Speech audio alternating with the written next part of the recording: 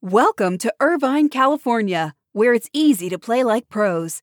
At the heart of Irvine's competitive culture is Great Park, the region's premier 194-acre multi-sport complex, equipped for youth teams to Olympians and everything in between. Plus, Great Park's expansion is underway. With near-perfect weather and a thriving sports scene, Irvine is the place to play. Visit DestinationIrvine.com for more information.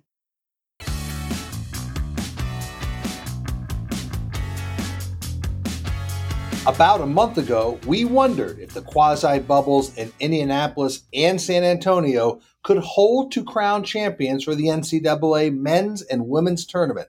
The magic date was April 5th, when they would hopefully have a men's champion. Well, they did it.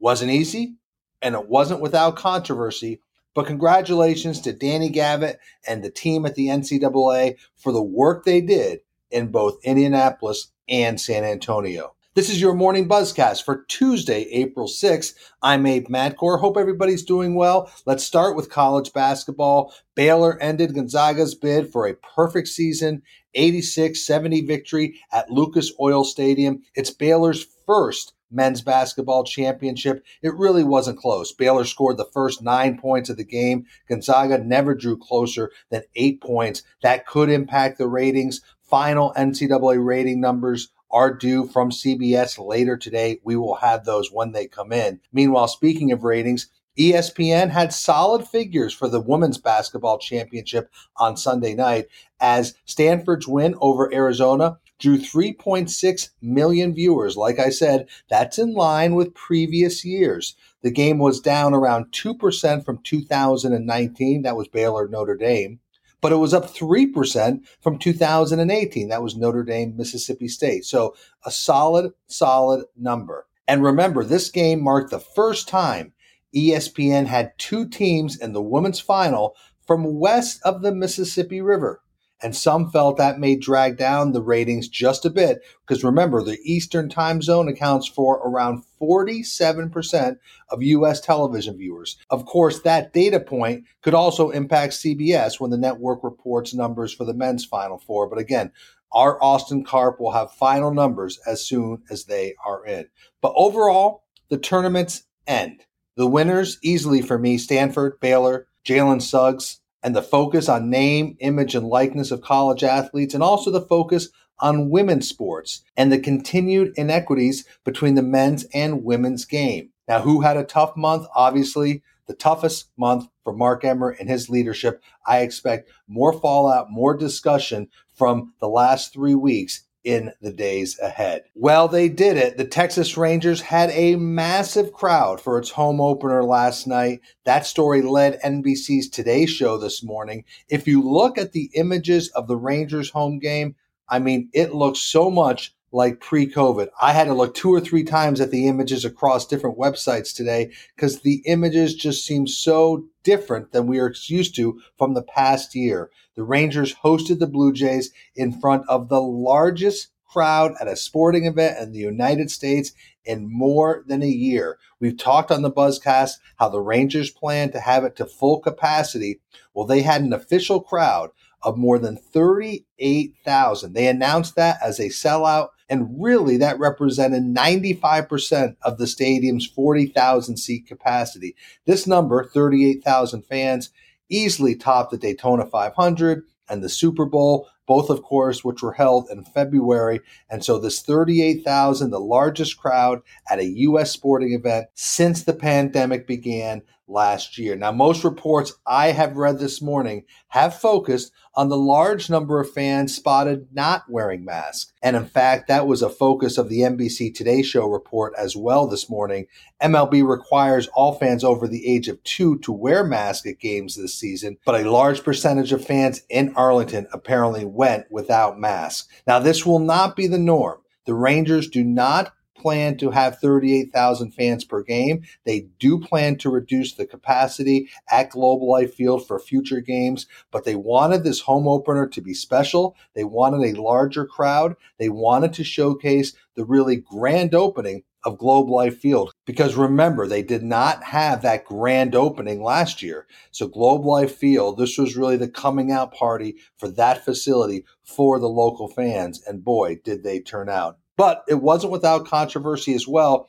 Texas Governor Greg Abbott, he refused to throw out the first pitch at the game. He was scheduled to throw out the first pitch, but he refused, citing MLB's decision to pull the All-Star game from Atlanta. Abbott also said he would no longer participate in any event held by Major League Baseball, and he said the state of Texas will not seek to host the All-Star game or any other MLB special events going forward. So more political fallout from Rob Manfred's decision to pull the All-Star game from Atlanta. Meanwhile, ESPN is reporting that Coors Field in Denver will be the host of this year's All-Star game. It will mark the second time Coors Field will host that Midsummer Classic. But let's be clear, bottom line, this story is not over. There will be more calls for boycotts of Major League Baseball, and there will be much more criticism of Commissioner Rob Manfred in the days and weeks ahead. Manfred, though, hopes to turn the page by getting Coors Field announced and getting this story out of the news cycle. We will just have to see how successful he is. Let's move on to some other news for the Buzzcast. The San Jose Earthquakes have a new naming rights partner. Yes, their facility will now be known as PayPal Park. That's a new 10-year naming rights agreement. Financial terms were not disclosed, but the team said the deal is higher than its previous contract with Avaya. That was a 10-year, $20 million deal signed in 2015. This deal will also see PayPal's Venmo brand become the touchless payment provider of the stadium. That's a first for the company, which had no deals in sports venues. So it's a pretty interesting deal to keep your eye on. For the Earthquakes, they get a very local partner, and I think local partners always are the best ones. PayPal's headquarters are less than 2 miles from the stadium. The deal took 7 months to complete.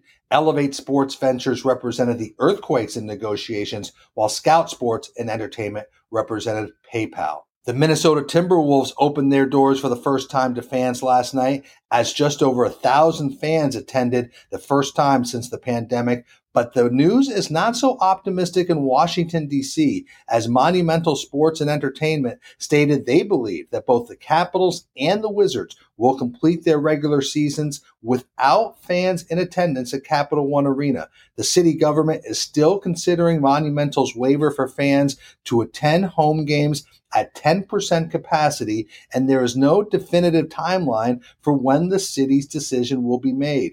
Ted Leonsis acknowledged that Monumental was disappointed in the city's failure to grant the waiver, so no fans at Capital One Arena are a significant blow for Monumental Sports. Remember, the Capitals and the Chicago Blackhawks are the only U.S. teams in the NHL with no plans to allow fans in their home arenas. Of course, the 7 Canadian teams are not permitted to have fans either. And our last item today, the French Open could be postponed for the second consecutive year. France entered a third nationwide lockdown on Saturday. The government is in talks with the French Tennis Federation about possibly changing the date. The French Open scheduled to start this year on May 23rd. So we'll keep our eye on that story. That is your morning Buzzcast again for Tuesday, April 6th. Again, congratulations to the Baylor men's basketball team for winning the NCAA men's basketball tournament.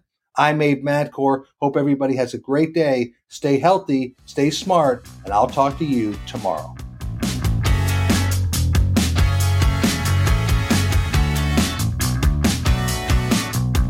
Welcome to Irvine, California, where it's easy to play like pros.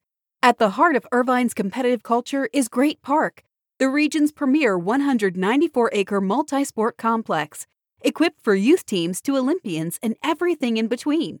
Plus, Great Park's expansion is underway. With near-perfect weather and a thriving sports scene, Irvine is the place to play. Visit DestinationIrvine.com for more information.